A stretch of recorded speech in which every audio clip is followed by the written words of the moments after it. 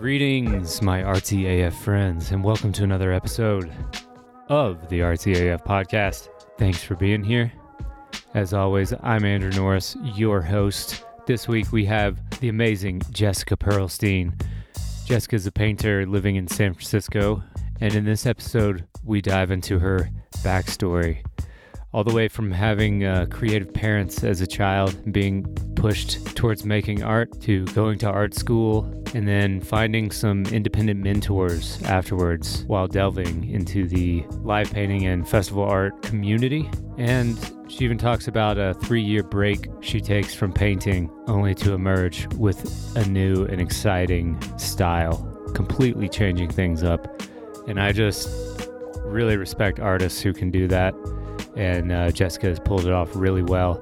So be sure to check out her work. You can find her at Jessica Pearlstein on Instagram and jessicapearlsteinart.com. Go check it out. And this week we have 2 new Patreon subscribers. Big shouts to Charlie Poteski. He is making some cool art. Went and checked that out the other day. Very cool, man. Keep up the good work. You can find him at Charlie Poteski. If you're wondering how to spell that, look in the description. I have a link there. Go check him out on Instagram. And huge shouts to Tom Nance. Thank you, my friend, for supporting the podcast. You and Precious also invited about 300 people to the group on Facebook, which reminds me, go check it out. It's called RTAF Pod Squad. It's just a little community group kind of thing, and we are growing. The Squadrahedron is growing.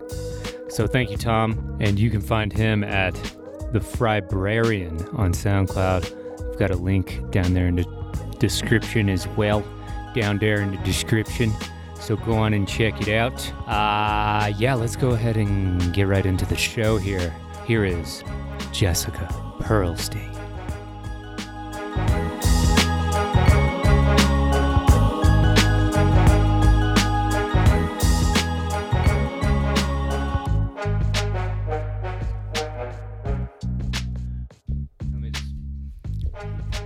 Are you going to ask me about my diet? Well, sometimes I do, sometimes there's questions about routine and stuff like that. Yeah. But Jessica Pearlstein, welcome to RTAF. Yay, I'm excited to be here. Yeah, I'm excited that we got to do this. You're in town till Sunday. You're up here at Randall Morgan's house, and yeah, we're shimmying on up here to make this happen.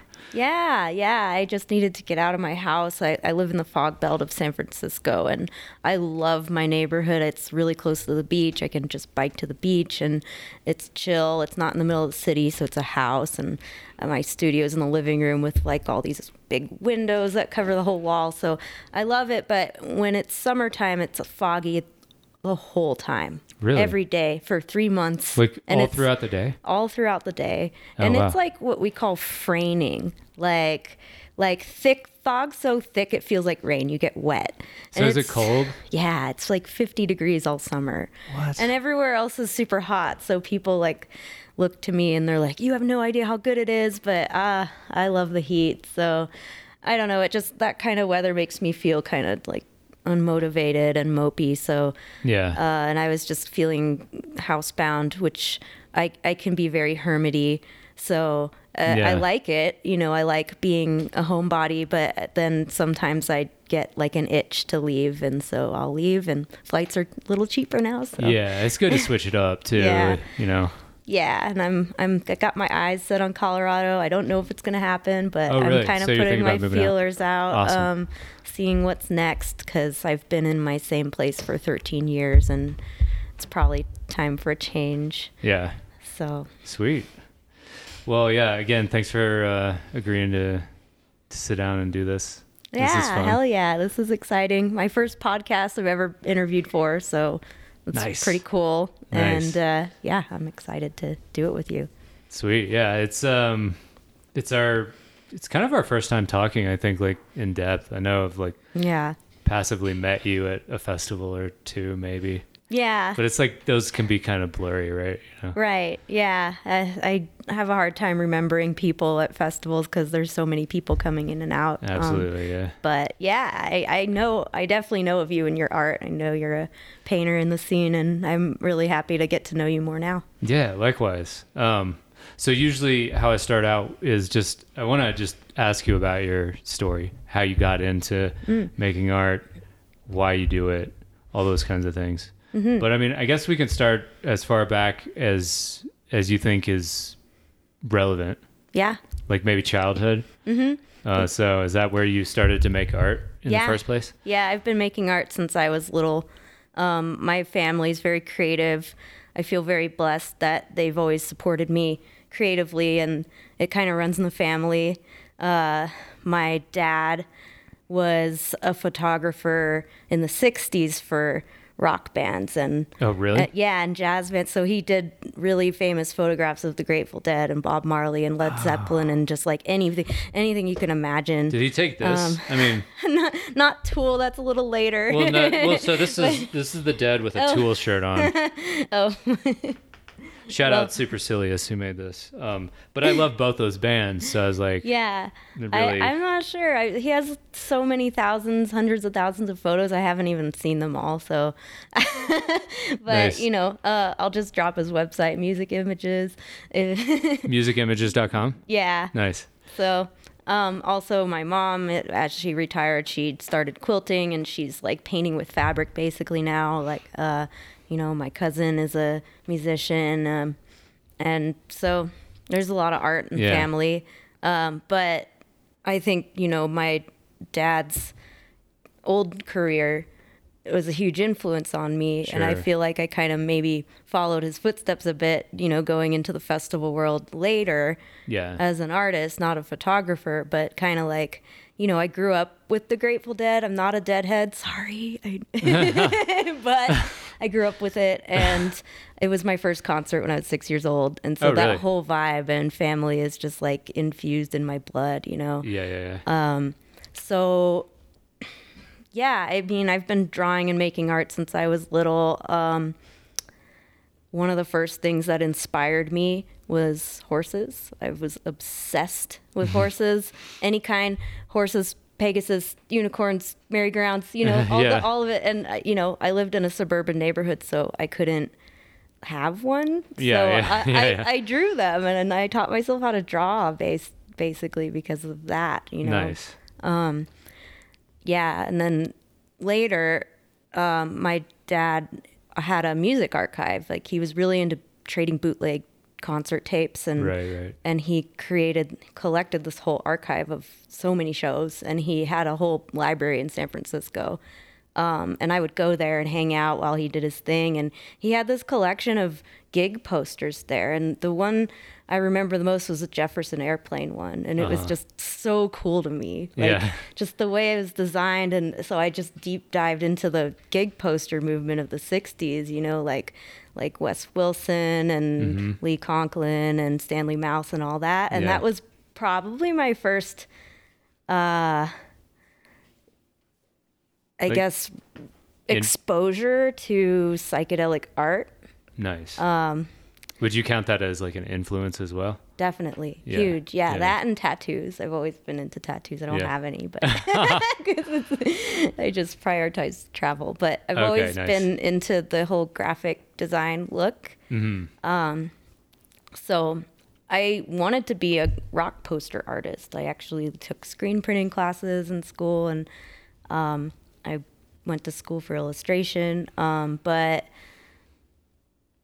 as I got all the equipment to be a screen printing rock poster artist. And then I discovered G-Clay printing, and that you could just print a painting on canvas and sell it for a lot more. I ended up going in that direction. But so how old were you when you first started? Like really young, like 6, 7? Probably like 4 years old. I mean, I was really into coloring books as a kid, and like I was always into rainbows, like the whole rainbow spectrum. I would arrange my crayons in a line like in front of me, and it's all good. I always was playing with the spectrum of color, even as a kid.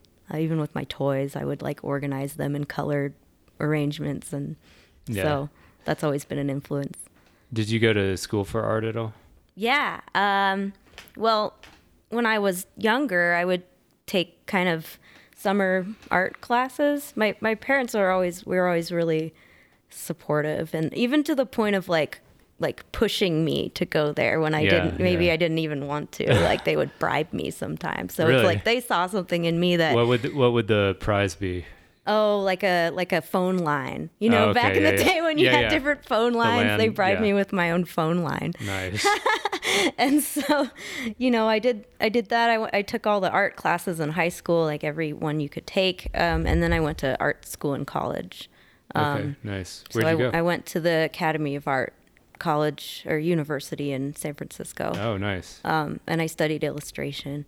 I wanted to be a children's book illustrator, but then when I learned about the industry and how like it's like cutthroat, like so Really? intense, it's like you'd think it would be all nice and sweet, but no. Really? What's it's really, up with really it? competitive, and they have you do a lot of work for not the best in return. Yeah. So I just didn't really end up wanting to do it anymore. Yeah, for sure. I wanted a little more freedom. This is a side note, but I just started watching this documentary about Bob Ross last night. Oh, cool. And apparently, like, I didn't get all the way through it, but the people he was working with, like his business associates, seems like they screwed him out of like a lot of money. Oh, wow. And so we got up to the part where like they're about to go into all that, but it was like, I'm a very like regimented person now, and I have a bedtime, so I was like, it's my bedtime. Yeah.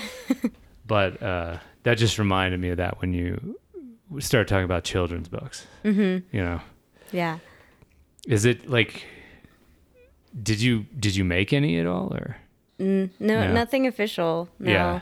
I just, you know, it's something I did as a kid. I spent a lot of time alone, and I'm still a very solitary person. I'm an introvert, so.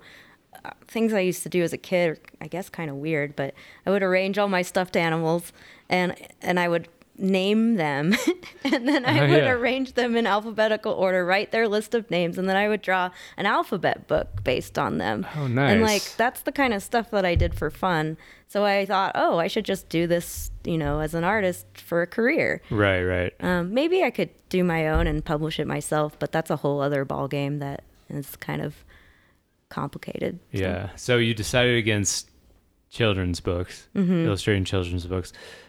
So what made you jump into, let's say, I guess you're still in college at this point. Mm-hmm. Did you start painting at festivals at that juncture? Or? So my last year of college, I kind of figured out that I don't really like illustration. Yeah. And I told the head of the department, like, yeah, I don't really like this anymore. And he's like, you got to finish it, you know, like don't throw it all away, you know? So I finished it, but I felt really lost. You know, that school really pushes hard the whole video game and movie industry. And I never wanted to be an in-office artist. You know, like working in an office basically as if I was a computer programmer, but I'd be an artist. Like I never wanted that. I always wanted more freedom. I don't know why I didn't just study fine art, you know. Leo in the house. So you're kind of at the end of college and you decide that you don't want to study illustration anymore. Yeah, I mean, if I was going to redo art school or art education for myself, I would have not gone to art school. I would have sought out very specific artists that teach and learn under them, like a bunch of them, and take their workshops, and then also focus like really hard on business. Oh, I would have done just as much business school as I did art school, because that's always been my kind of downside. Yeah, it's hard to learn that on the fly. After you're like, I'm an artist, and then all of a sudden you're like, wait a second, I'm a business. Yeah. And then that realization precipitates kind of like having to sort of just learn about it from the internet, which is actually a fine place to learn about it. But yeah. And I can get into that later because I did end up learning that on the internet. Yeah. But as far as, you know, how things went after art school, I was having a pretty hard time in my personal life at that point with a variety of things, and I just needed to get out of, San Francisco. I've learned that one way I cope with things is to get up and leave and go travel somewhere. So I was going to do the whole woofing thing. I don't know if you've heard of woofing. Yeah, it's like the organic farming thing. Yeah, I guess, you could trade farming work and garden work for a place to stay and food. So I was looking at New Zealand and all these things. And then like super randomly, I like researching interesting things on the internet. So I just typed in shamanism because I thought it'd be interesting to read about, Yeah. and I was always into plants and plant medicine and herbalism. So I thought, I just feel like reading about this right now. And so the first site that pops up is this travel agency that books trips to Peru to, stay at a ayahuasca retreat center. What year is this? This Just out is of curiosity. 2006. Oh, wow. This is my last year of art school, and I'm ready to, I graduated, and I'm like trying to figure out what to do with my life. I'm heartbroken, Yeah. and I need to get out and start fresh. Totally. So I found this perfect little spot. This ayahuasquero named Don Francisco. He has a place in Iquitos, and he speaks a little bit of English. He's also an artist. Oh, nice. And he has a gallery, and he has a little art studio. And so I thought, Sweet. oh my God, that's perfect. So I just booked the trip. Nice. First time traveling alone. Had no idea what I was getting myself into. I didn't. Did you know what ayahuasca no, was? I didn't. Really? I didn't know what it was. I never So heard you- of anybody that did it. Yeah. So wait, but- you show up and you're like, "What's up, guys?" Yeah, and they're pretty like, much. "We're gonna do this ceremony," and you're like, "What?" Well, I Is it did- like that or? I did a bunch of research on it beforehand because Okay. I always make sure I know what I'm getting myself into. I already had been Okay. taking psychedelics. Right, So right. like I know about, Kind of the map of mushrooms. the- I yeah. hadn't taken acid at that point. But I know about, I know about psychedelics at that point. Yeah, and yeah. set and setting and intention and all of that. So Sure. Yes. So I did research and then just showed up, and that experience from that point on just changed the whole course of my life and career and everything. Nice. Yeah. So Okay. Sweet. So you come back to the U.S. and what do you decide to do after that, or did you travel more? no, I stayed in Peru at that retreat center for 3 weeks, did 2 ceremonies a week, and the lessons I learned basically, because I was so lost, I didn't know what to do with my life and my art. I didn't know where I wanted to go. And the visions that I got from that experience just showed me, things to paint that I thought were really beautiful. And Nice. it also taught me just how to follow the direction of my heart and just use it as a compass, right? So like I got that message, but I didn't really understand it fully until maybe 2 years later. It takes a while to integrate it. Yeah, Right? yeah. So when I got back to the U.S., maybe about 2 years later, I moved back to San Francisco, and I've always been a follower of Alex Gray because I was into Tool, and Yeah. I saw a Tool concert and blew my mind, and that was my exposure to Alex Gray, like a lot Nice. of people. Yeah. So he had a Cosm show in San Francisco, and I bought a ticket, and I bought a ticket to the talk he did beforehand, and I went. But little did I know that he'd have all these other artists painting there, and I didn't know that visionary art was a thing. I didn't know that there were other artists that did what he did. And so that party blew me to smithereens. Like, it blew my mind completely. That's where I discovered Carrie Thompson and Zavi and Android, and like yeah. Ka was doing her dance and her With the feathers. with her wings. Yeah, and that was just so mesmerizing for me.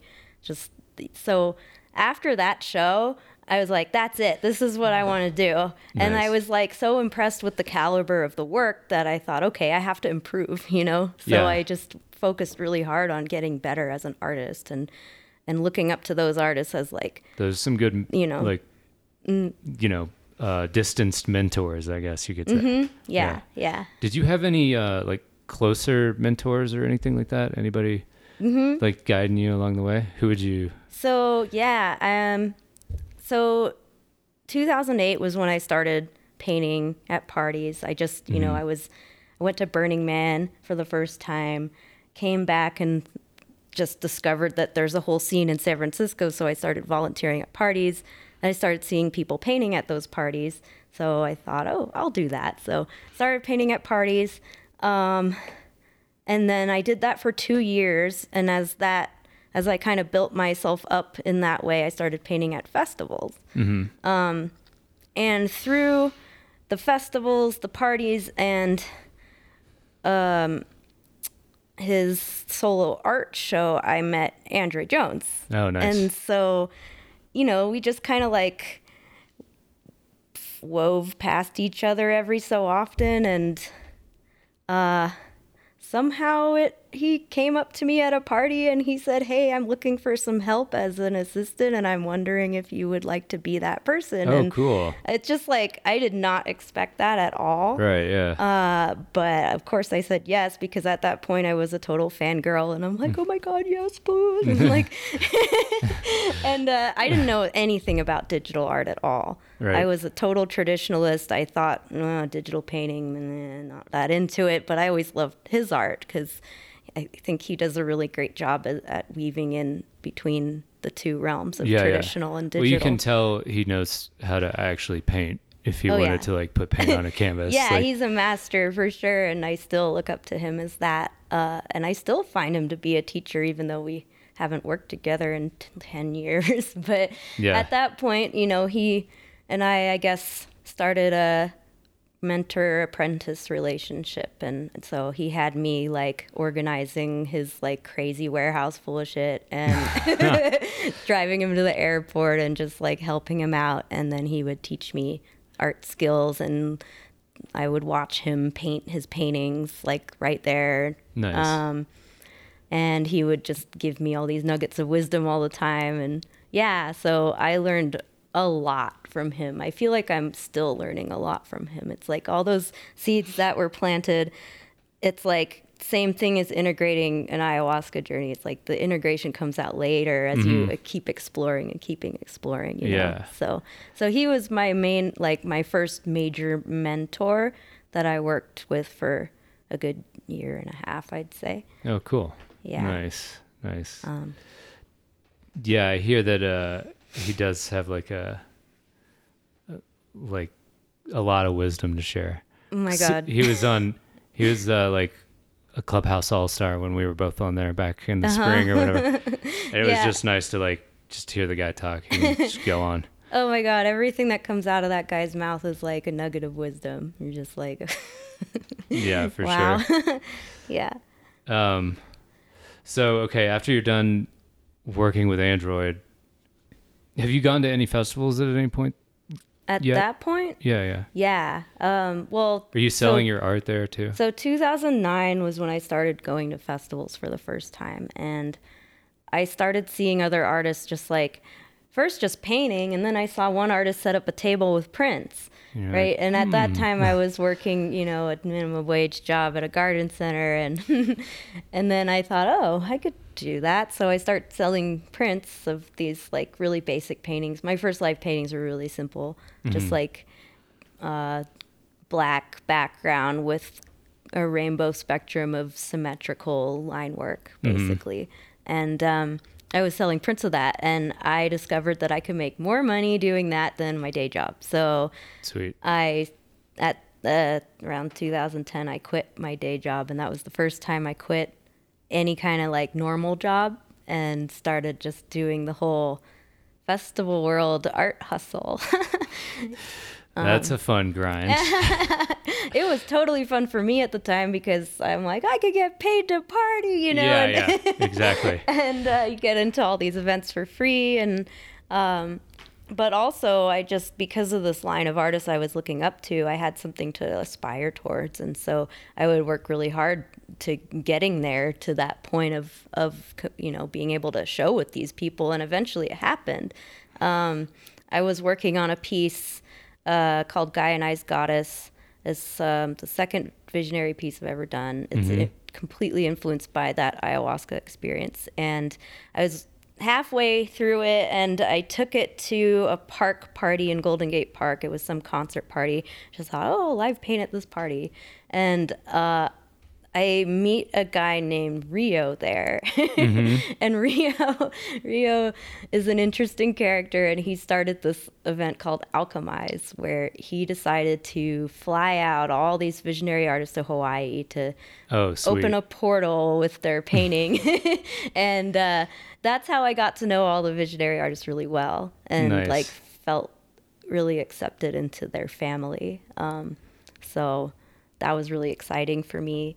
Yeah. Then I started getting involved with the Tribe 13 gallery and like helping them out and getting closer to Jen. And yeah, I felt just completely held by this amazing family of artists. It was just, I didn't expect this at all. You know, I didn't set out as a younger person to do this. It just kind of happened as I, you know, what ayahuasca taught me, followed my inner compass. Right. Yeah. So that's nice to like be that in tune with it, that you like seeing something and it resonates and you're like, that's it. I'm going to follow that. I think that's kind of difficult for a lot of people. Like, I don't know why.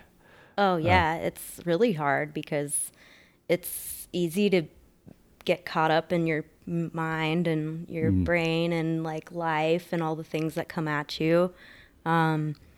You know, it's not easy at all. I struggle with it all the time. You know, I feel like maybe at that point in my life, there was a purity that came from like being so fresh and new to so many things, and traveling for the first time, and just like having my eyes opened completely for the first time. There's this like, you know, early 20s like purity, like innocent like thing that happens, almost a little naive, you know. That like gets you there, and it's really beautiful, and I love that. I love it when I see it in people, you know. So did you ever have to go back to another like day job or anything like that? I'm a big fan of day jobs because I think that unless you're really, really, really crushing it, and like you can regularly make as much as you need every month to pay all your bills and then some, and you could save with your art, I think unless that's happening, I think it's worth it to have a day job, because otherwise, at least for me, I felt like I was sacrificing a lot of my creative freedom and doing things I didn't like. And it's like, if I do enough things I don't like art-wise, I stop enjoying making art, and that's never good. Exactly. Yeah. So I like day jobs that are, you know, have nothing to do with art, and I can just kind of like turn off from that for a bit and reset. And also I like flexibility, so I'm picky with day jobs. Oh, for sure. Yeah, I did DoorDash for the first time in like over a year, like maybe about a month ago. Yeah. And so like it's always nice to have like one of those gig jobs, I guess. Like maybe you're an Uber driver or like. Yeah, I like gig jobs. I don't do Uber, but some of the other ones I'll do. Yeah. I just like being able to set my own schedule. And, you know, ever since I quit my first day job, I haven't been able to look back and say, hey, I'm going to let somebody else dictate my schedule in my life. I can't go back to that anymore. Exactly, and if I absolutely had to, then yeah. But it's like, if I don't have to, then I won't. I think that was a mistake that I made. Is like I quit my job too early. I like moved out to Colorado. I'd been painting for like a year and a half. And I was like, all right, I can either go to Italy, pay all this money to go to Italy and study with like visionary artists there, or I can keep my job. And I was like, I don't need this job. Yeah. and I left, and it was great. I'm glad that I did it, but it also put me through like kind of a lot of stress after that. I would encourage any new artist to keep their day job until they're really, really like solid and consistently making money off of their art to the point where they know they could support themselves. And that brings up the business thing again. Like, unless you have studied business either from a school or on the internet, like, maybe like give that like as much thought as you do like Definitely what you're working on. I don't think it's stressed enough how important it is to young artists, especially if, like in my illustration school, we had one business class, just one out of the 4 years of all the classes that I took. Yeah. And that's not enough. I think you need at least 50%. Yeah. And I mean, specifically for the arts too, because there are so many little avenues that you can take, like licensing your work or like, you know, how to be a good salesperson, like in person, you know, or like Yeah. connecting with people, you know. Yeah, and it's not natural for a lot of artists. A lot of artists are weird and just like socially awkward, and Yeah. I'm totally all those things. So Right. I Yeah. think like festivals sort of beat that out of you in a way, you know. That's what I love so much about festivals, because I'm actually like a pretty shy person. Uh-huh. So I have a hard time going up to people and just talking. So Right. what I liked about painting at festivals is like people would come to me, Right. You know, because I had this thing that was You're attractive. under a bright and, light. you know, it's like somebody wanted to come up to me and look at, you know, then we had something to talk about too. You know, Yeah. I wasn't just like grasping at straws trying to come up with something to say. Yeah. So It's a great icebreaker, and yeah. you actually meet a lot of cool people that way. So many. I met Yeah. so many of my friends through it. It's such a great thing. Yeah, I can't. When was the last time you went to one? A festival? Yeah. I went to one last week. Oh, nice. That's Sweet. part of the reason why I came out here. I Oh, went sweet. to a little like family style dancing camp out, and it was so lovely because this is the first one I've experienced in probably a good 2.5 or so years. You know, it's like the first festival after this whole pandemic that I was able to go to, and it was small enough that it just felt really chill, and Yeah. yeah, it was really sweet. How'd you do with the pandemic? I actually did really well because I'm an introvert and I love solitude and I can be a hermit, and I felt so relieved at the lack of social pressure that I had. Like I had the excuse to stay at home and just introvert hard. Yeah. You know, Yeah. and I loved it. I soaked up every single second of it. And like, as soon as things started opening up again, I have all these friends coming at me like, come over, we miss you. And I'm just like, oh gosh, okay. Yeah. It feels good to get out again, but, and have balance, but it was just so relieving to just be able to stay in for like a very extended period of time with no guilt. Right. You know? Yeah, totally. And so I took the opportunity to go to school. Basically, Oh, nice. I kind of just relearned some basics, some art basics, just composition studies, color theory, because you know I learned all that in art school, but it's always good to get a refresher. Yeah.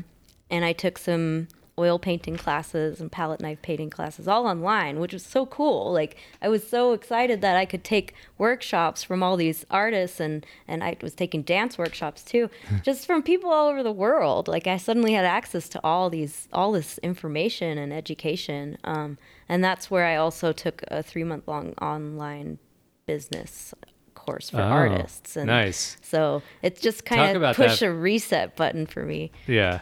So what was the business class for artists about? Who'd you take it with? And So her name is Mary Gilkerson. She's a older Southern landscape painter. And, you know, there's a bunch of different artists that teach online business for artists. But I liked her because she's really down to earth. You know, she's Southern and like, she's Yeah. just like chill and like really relatable, and just like I love her whole vibe and her whole approach, because her approach is all about like little baby steps every day, Yeah. which is like so good for me, because one reason why I stopped really getting that deep into the festival world and painting at parties is because I burnt out hard. yeah. I was doing festivals every weekend, and it's a lot of energy.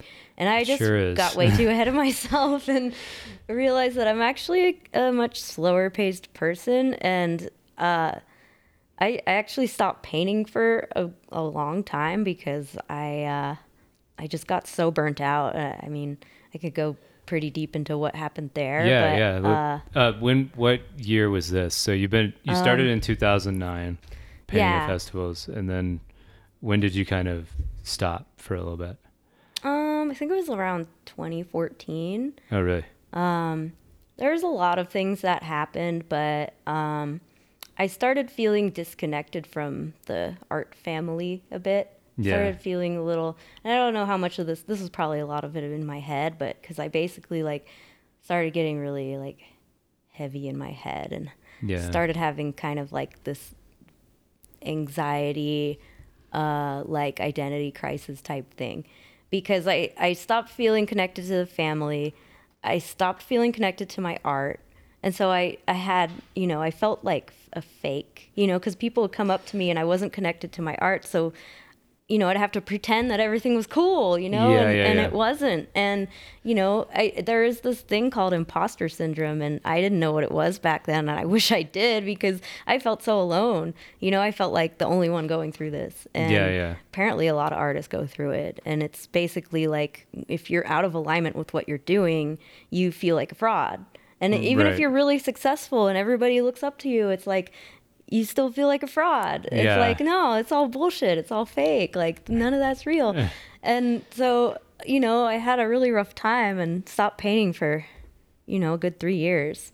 Really? Just all together? All together. Like, I would have anxiety. I would have panic attacks. I'd pull out a paintbrush and, like, couldn't paint. Really? Yeah. How did you solve that? Or how did you move past that? I spent a lot of time, like, chilling hard. Like, moving slow. Learning how to take care of myself, like learning how self-care, lots of therapy, went to therapy for the first time, started exercising for the first time. I never exercised. So I got into movement, which really helped me.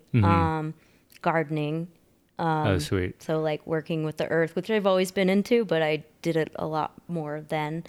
And like started learning more about myself and how I work, how I operate. Yeah. And instead of like looking at other people and thinking, oh, they go balls to the wall, they go hard, so I should go hard, and following them. And so I, taking a step back and realizing like, no, I'm a little more like slow pace, like baby steps, just like it's a marathon, not a race, right? Yeah. And that's what my business teacher was always pushing, which I love. Yeah. So, you said her name is Mary Gilkerson? Yeah. Cool. Yeah. What were kind of like, you don't obviously have to go through the whole course with us, but like, what were some of the like key points, if you can remember? There's so much. Yeah. Just pick anyone. Definitely the marathon, not a race thing. Like little doing small. So what she's also, the first thing she teaches is about your routine and you're like, getting in the mindset. Like that's first and foremost. And then like building a routine based on the things that you love and rewarding yourself for accomplishments instead of beating yourself up for non-accomplishments. Yeah. Which is like, that's awesome. I was doing that a lot, beating myself up for not accomplishing. And it's like, why would you do that? I don't know. But that's such good advice. I think artists get really, first of all, like with imposter syndrome, when you look at someone else and you're like trying to judge how you behave based on other people's behaviors, like it's always like a endless bottomless pit of like, oh, it could be better. Why am I not like so-and-so, You can't compare yourself to other people. And I do it all the time. And that's like my biggest advice is that. And it's just, you can't, because everybody's so different. Everybody has a different path. Everybody has a different brain and process and like life experience. And it's just, you just can't compare. You don't compare, get inspired, right? Exactly. Yeah. So. And like, I mean, to point out the obvious, social media is like contributing to that a lot. It's like so easy to compare yourself to literally anyone on the planet, Yeah. There's a lot of unhealthy things about social media, but it's also, great that you can get yourself out there to so many people. So it's like, it's such a double-edged sword. Yeah. It's like, I'll go ahead and say I wouldn't have an art career without it, but it's also like, it can just suck you in. And I had to delete Facebook off my phone recently, which because I never like post from my phone onto Facebook, you know? Mm-hmm. It's always just like scroll. What's this person saying? Yeah. What's this person mad about? Yeah. Who's joking about this? You know, and it just like goes on. And, you know, maybe we shouldn't be able to read everyone's thoughts at any time, all the time, you know? Maybe there should be just a set time, like, okay, now you can do it, but you know, there are like things you can do to discipline yourself. But I've been a social media addict since I was like 12 years old. Like, because my dad he was really into gadgets, and he always had like the latest computers and like cameras and video cameras. And so I was on the internet when I was, you know, I'm 38 right now, and I was on the internet when I was 12. Like when it first like chat rooms came out, and like stuff. Usenet groups and stuff. You know, I was trading bootlegs on Usenet groups. Hell yeah. And OG then, you know, status right there. So I've been on there forever, and like was on chat rooms and you know, live journal and all that. And you know, before it was cool and everybody did it, it's kind of nerdy thing to do, and you didn't want to tell anyone that you were online, you know, because it was like that meant you were a nerd. Right. I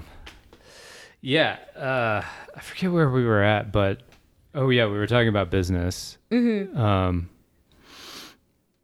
What are some other things? So you're taking a mindset every day, right? Yeah. So, you know, having a routine, and it's like you arrange your routine based on how you know you operate throughout the day. So if you find yourself mostly creative in the afternoon, that's where you set your creative time. If you're a creative night person, you do that at night. Right. And like set a chunk of time for marketing, you know, which is, you know, posting on Facebook and Instagram and your email list and like a blog or whatever it is that you're doing to get yourself out there. It's good to set a chunk of time every day to do that, even if it's just an hour. Yeah. If you get burnt out by that kind of stuff, you know, start small, start with just 20 minutes and then like work up to more.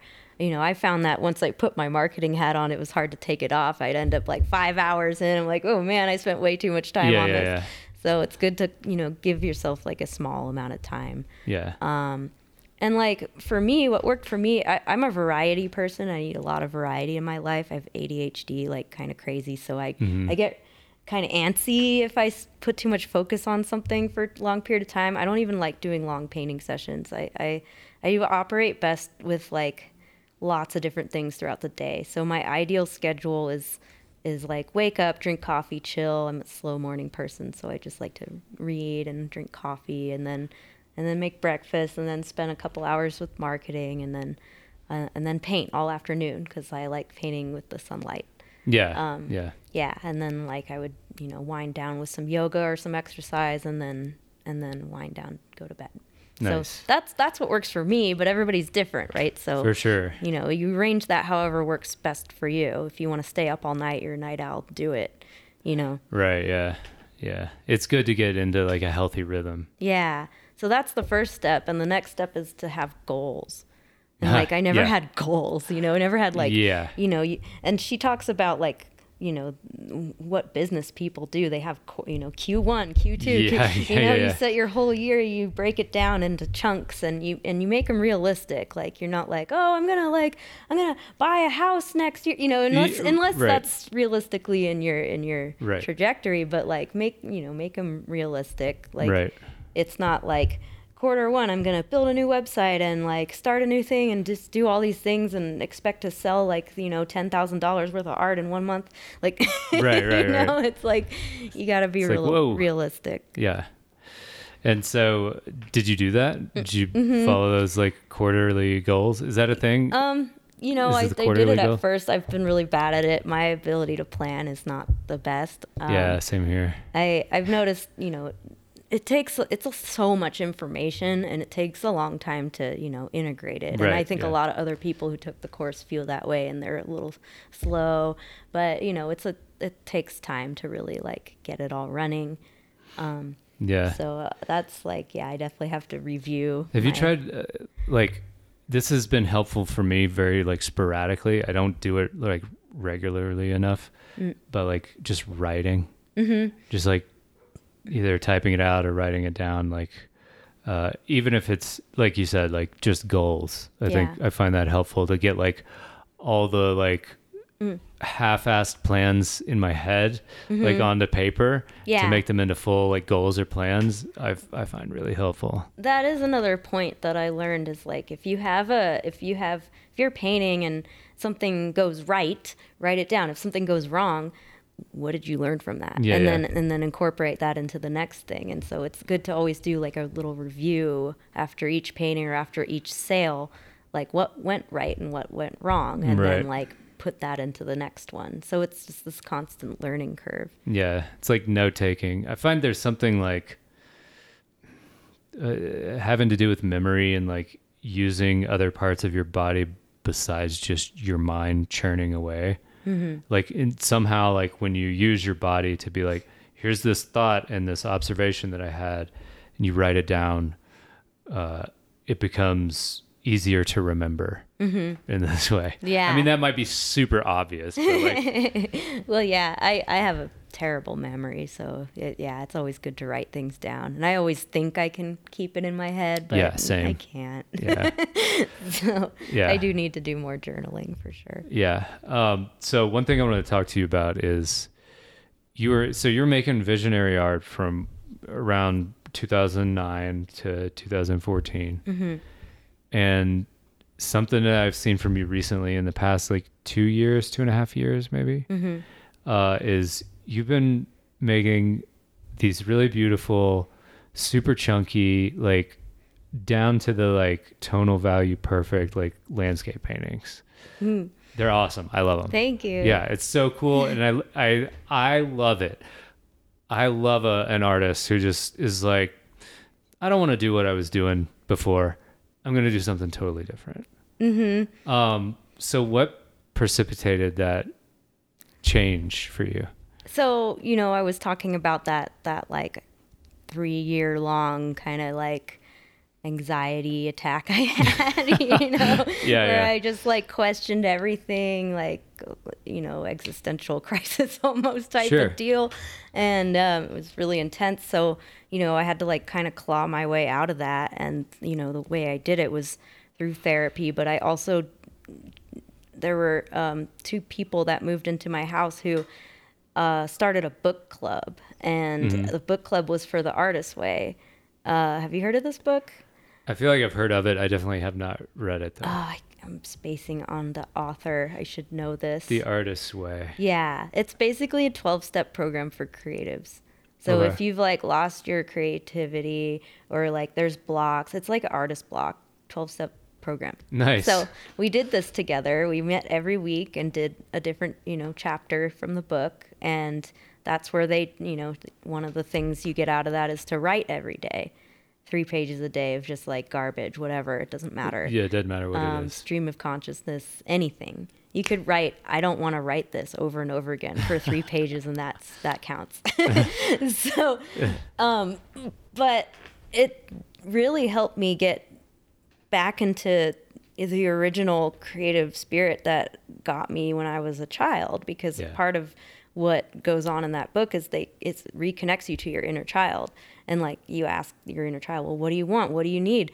And like for me, what I needed was to just be free Yeah. and inspired, right? And Yeah. like I felt shackled to my old art. I felt pigeonholed, and Yeah. I love it. I still love it, and I still want to make vision. I'm not going to never make visionary art again, but I want to do it when I'm feeling it. And when I'm Right. actually inspired and I'm not like forcing these, like I felt like every painting that I made had to be this epic, like idea that would change the course of humanity. I'm like, that's so much pressure. Yeah, I've been there too. Yeah. It's like, I'm going to spend a year on this painting. And then it's like, doesn't really move the needle so much, Yeah. And I was spending so much time on each painting that I was only making like 3 paintings a year. Right, And yeah, that's yeah. not enough, really. No. So I, at that time, I started looking at other artists, like normal artists, like traditional, painters. And Yeah. I got so inspired by the artists that have the ability to be very loose and yet very realistic at the same time. Yeah. It's I like, love to that. me, that is just pure mastery. So I started following an artist named Costa Dvorsky. Yeah. Right? Big fan. Yeah, he's amazing. And I actually took a workshop with him in Menorca off the coast of Spain. Oh, yeah. So that was like my first introduction to oil painting in 12 years, something like that. Yeah. I didn't think I was an oil painter. I didn't like it. And he got me to change my mind on that. Hell yeah. And then I also started to look at some modern impressionistic landscape painters. There's one artist named Erin Hansen. Mm-hmm. She is like the probably most popular modern impressionist today. She's incredible. And I just got so inspired seeing these landscapes, and then it made me want to go on road trips, and it made me want to get out in nature and just like, I'm like, I want to paint this because it'll, it's like this continuous feedback loop of like nature inspires me and it Getting inspires to the next spot. art, Yeah, right? yeah. So yeah, I saw her work and I thought, okay, I want to do landscapes. I want to do this. I want to, so I just went, changed. And there's some other artists I follow. There's an artist, David Mensing, who I took palette knife painting class from. So that's how I started painting with the palette knife. Yeah. I wanted to ask you about that. Obviously you don't have to give a seminar or get too technical, but what kind of different palette knives do you use? Because I know there are different brushes, and I obviously know there are different palette knives. I'm like, for me, they all just kind of mix the paint. Sometimes I'll use them to slap on some texture or whatever. But yeah, I don't know what they're called. Okay, but nice. David, my teacher, he uses just one knife for everything. Really? And I don't like doing that. I have a hard time controlling it. Maybe it's because I haven't used it for long enough. I've only been doing this for about a year and a half. Mm-hmm. So the knife he uses, which is kind of like the average basic, like conular shaped knife, that's what I use to mix colors. It's really good for mixing. And my favorite knife is like a rectangular knife. It's got a square shape, and I use that to make a lot of my shapes and marks on the canvas. Okay. Like I get like really good solid linear strokes that I can describe mountains with. I can also do really cool geometric textures with it, geometric patterns, because it's really good for getting this like thick straight line.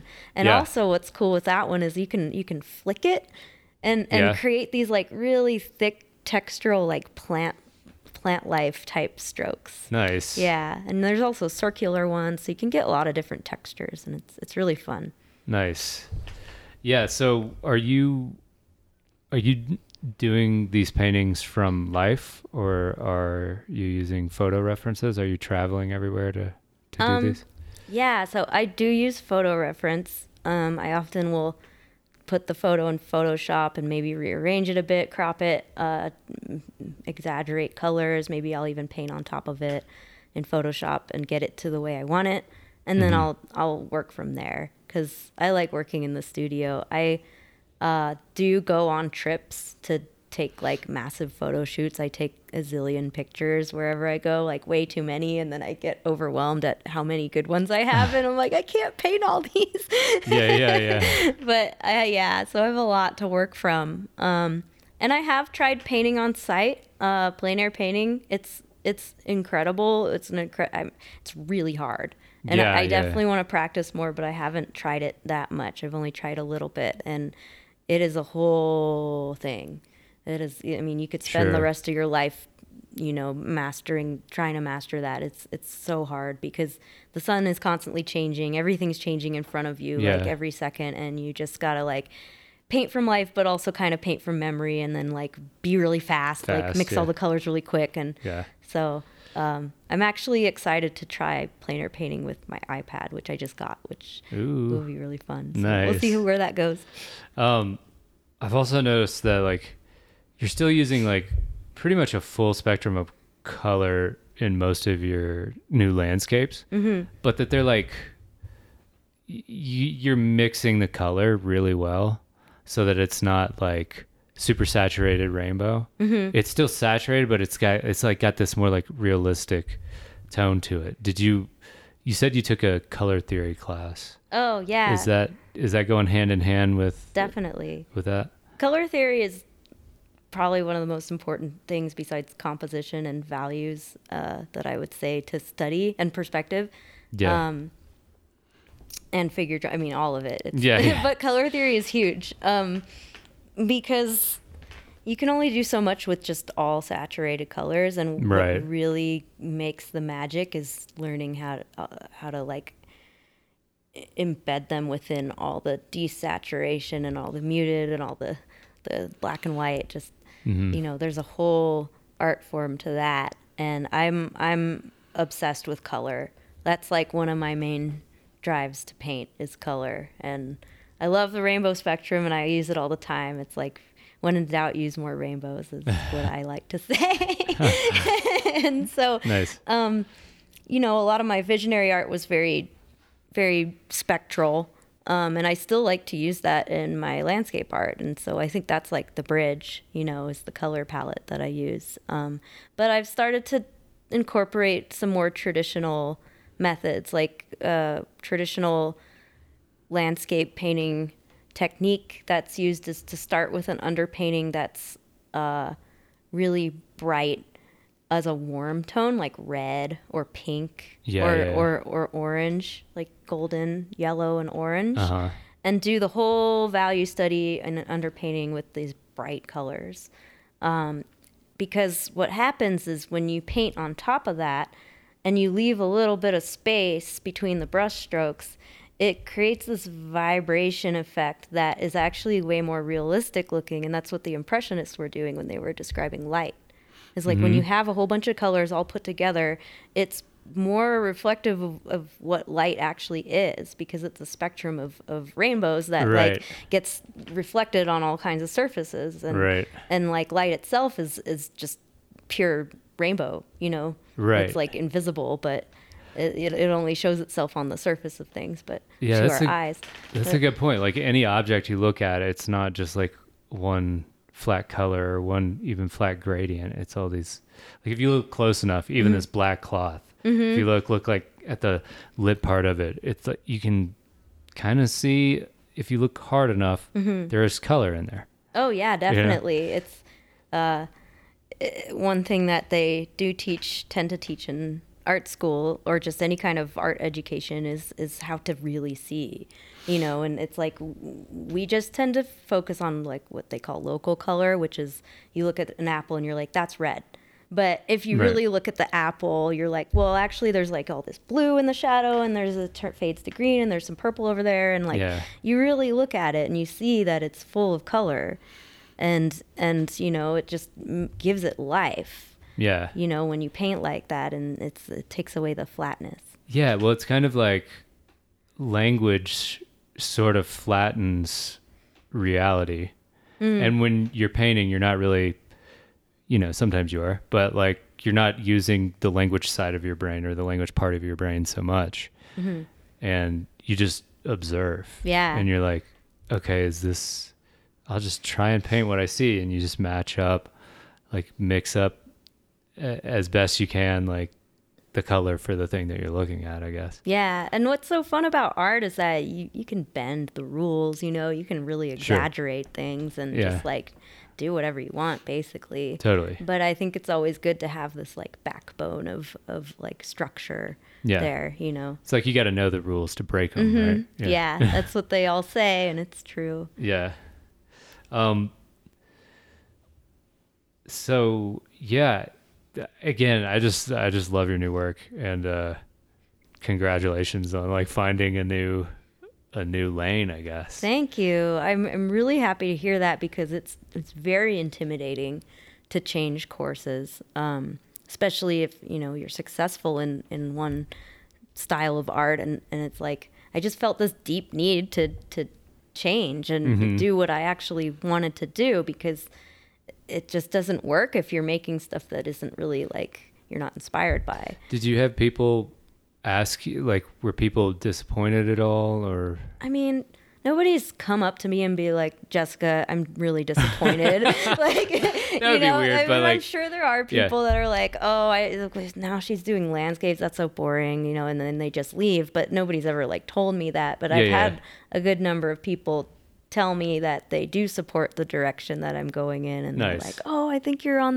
like onto something, and I want to see what happens. And like, I'm really grateful for those people, because it makes me feel like pretty solid in my decision. And it's like, because it's so experimental, I'm learning so much as I'm painting, which fuels the creative flow, right? And it just makes me have even more ideas, and I'm like, whoa, I could make a visionary piece about this with these ideas, and then then I can make like a landscape piece about this, and it just all fuels each other. The more experimental things get, the more open I am to the creative flow and spirit, and that makes me really excited to just keep painting and make more stuff. So, well, hell yeah, you're crushing it.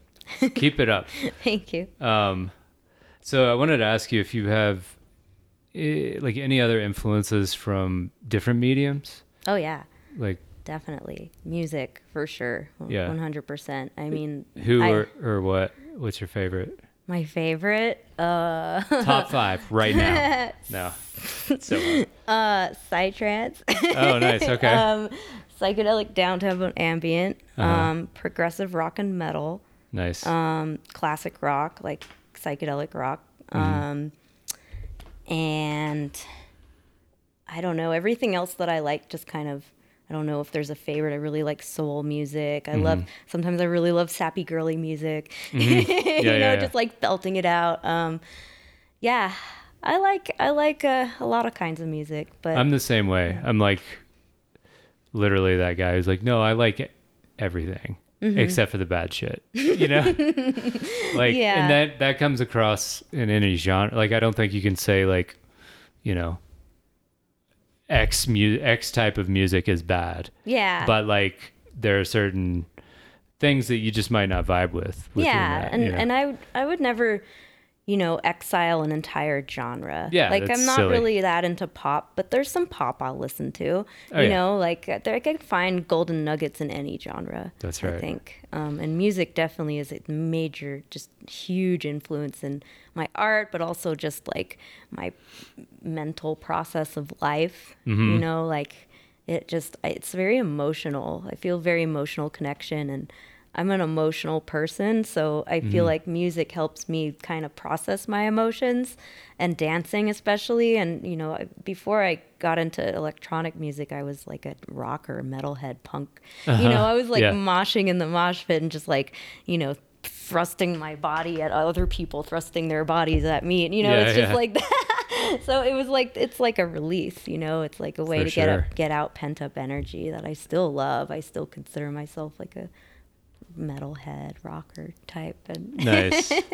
Yeah, it's important to do that, because I think painting it's so stationary that, like, if you're not getting some type of exercise or release, you will get like pent up emotions, and it can turn into like soreness in your body. Oh yeah. Or just like chronic things that you have to deal with. Well, any kind of pent up emotion, especially if it's a negative emotion, it like embeds itself in your body. And that's what I love so much about like really aggressive music and just like kind of more darker music, is that it's like shadow work. It's like a way to get your all your little buggies out, and it's like I find a lot of metalheads to be some of the sweetest people, because they have an outlet for it's so that's one reason why I've always been really attracted to like that kind of more aggressive form of music. Nice. Yeah. I'm also really, do you want to keep going into inspirations? Yeah. Gardening. Huge. Oh, okay. Nice. I mean, most of my art is based on nature. I've felt a really strong connection to nature ever since my first mushroom trip when I was a teenager. When you take your first mushroom trip and you have the whole realization that everything is connected, and right. And so I've always felt really, really deeply connected to nature, and especially plants. Like I'm kind of a fairy. I have so many plants. I'm like the crazy plant lady. So That's awesome. they fuel me so much. And Are you gardening any like consumable plants like tomatoes and potatoes? Things as like much as I can. My climate where I live, because it's so foggy, it doesn't get hot enough to grow a lot of things. So, but I can grow because it's mild. Like we don't get frost or snow, so I can grow all year round. Mostly greens. Cool. I grow a lot of greens, some tomatoes, and mostly greens. Okay, nice. Anything else? You listen to like books on tape or? You know, I've never been much of an audio person. Yeah. So do you read? Do you like read? I read, but because I have a short attention span, I tend to be more of an article reader. Yeah. I like, sure. Taking in short snippets of things. I used to read a lot more, and I prefer nonfiction. But I haven't been, usually when I read, it's like I have this stupid habit of renting like 20 books from the library, and of course I can't read them all in the time frame that I have them. Yeah. Or you're just like, oh, I'm interested in this. Yeah. Yeah. So articles, I think, are better for me because I can digest more information in a shorter period of time. But audiobooks tend to put me to sleep. Really? Yeah, it's like the voice is so calming. I've been really into audiobooks lately. What's your favorite? Well, so I just listened to this one. What's it called? It's called Pretty Things, and it's kind of like it's like a thriller, like sort of like a heist thriller involving these two women, and it was just really great. It was like super. I was like, I definitely want to keep listening to this story to see what happens. Mm-hmm. It was actually recommended to me by Hannah Webb, who was my guest last week. Mm-hmm. So shout out Hannah if you're listening. But yeah, it's like the vibe of it is kind of as she described it. Even it's like a sort of like a middle-aged woman's reading on vacation. But I loved it. I thought it was so tight. And like the cool thing about it is I can have my phone. This is probably too much information and no one cares, but I can have my phone, kind of like on its phone stand right next to the painting. And then I'll have like instrumental music, like some sideshow, like Blue Tech or something in the background. And so I'm like hearing the story, getting some music and painting. It helps me focus because like I tend to be like you were describing, like I think I have a bit of ADHD and like I'll get sucked into the phone or like, oh, I got to do this thing when it's really like not as important as like sitting down and doing the work, But I also love like Dune, sci-fi and fantasy. And, I listened to the Game of Thrones audiobook. I thought that was really great. I don't know. I really like them.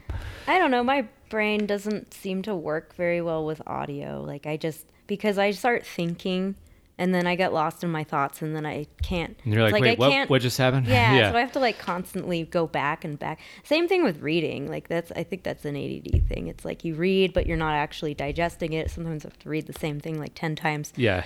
But it's the same thing with audio. I think people who struggle with reading because of that thing, they say, oh, audio change everything. But I have the same problem with audio. I just like anytime that I stop paying attention, it means I have to go back. It almost helps me like not have too many thoughts for some reason because thoughts are just being blasted into your ear or something. Yeah. I don't know. But anyway. So yeah, I think we're probably coming close to the end. What I usually do at the end is ask you, what advice would you give either your younger self or a fresh artist now that you've lived as an artist for, 15, 20 years? Yeah. I mean, I kind of said this earlier, but I think, finding people that you look up to and asking them if they would mentor you is probably a really good. I would definitely recommend that over going to school. Sure. And I would also really, if you want to make this a career, I would focus really a lot on business. Like you're going to own a business. you have a business practice, so you need to learn these skills. Yeah. And also, you know, like I would emphasize learning from master artists and also like learning the foundations of art, like composition, value, color theory, perspective, figure drawing. It's also important to have that foundation because then you have something to work from. You're not just like kind of aimlessly figuring it out. You have like a solid base to work from, and then you can really kind of catapult your style out from that. Yeah, you can actually make more things. Yeah. You know, like you can have a full-on vision. It's like some people run up against a roadblock of color or figure, but if you have those things down, like you can make a whole narrative painting. Yeah. Or a whole graphic novel if you wanted to. You know? Yeah, and what's great about the internet is there's so easy to go do this right now. You could go find artists you look up to, you know, see if they have workshops or ask them like if they teach, and you could, you know, kind of cherry pick all the things that you like, that you want to learn, and just cater your own education to that. And I would have rather done it that way.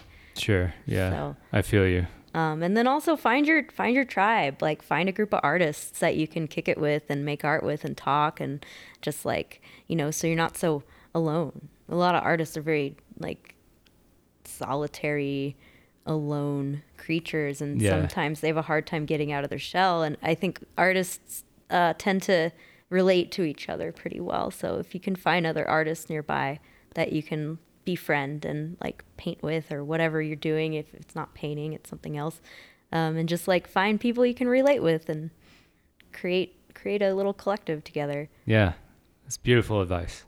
So, okay, real quick before we sign off, tell people where they can find you on the internet. So you can find me at jessicaperlstein.art.com, and the way you spell my last name is PERLSTEIN. You can find me on Instagram at Jessica Perlstein. Facebook is Jessica Perlstein Art. So those are the main ways to find me. Awesome. Yeah. Thank you so much. Thank you. Yeah, this is really fun, and I'm glad we got to meet and do this. Yeah, super grateful that you had me on here, and thank you very much. Yep. Well, thanks everybody for listening, and we'll see you next time.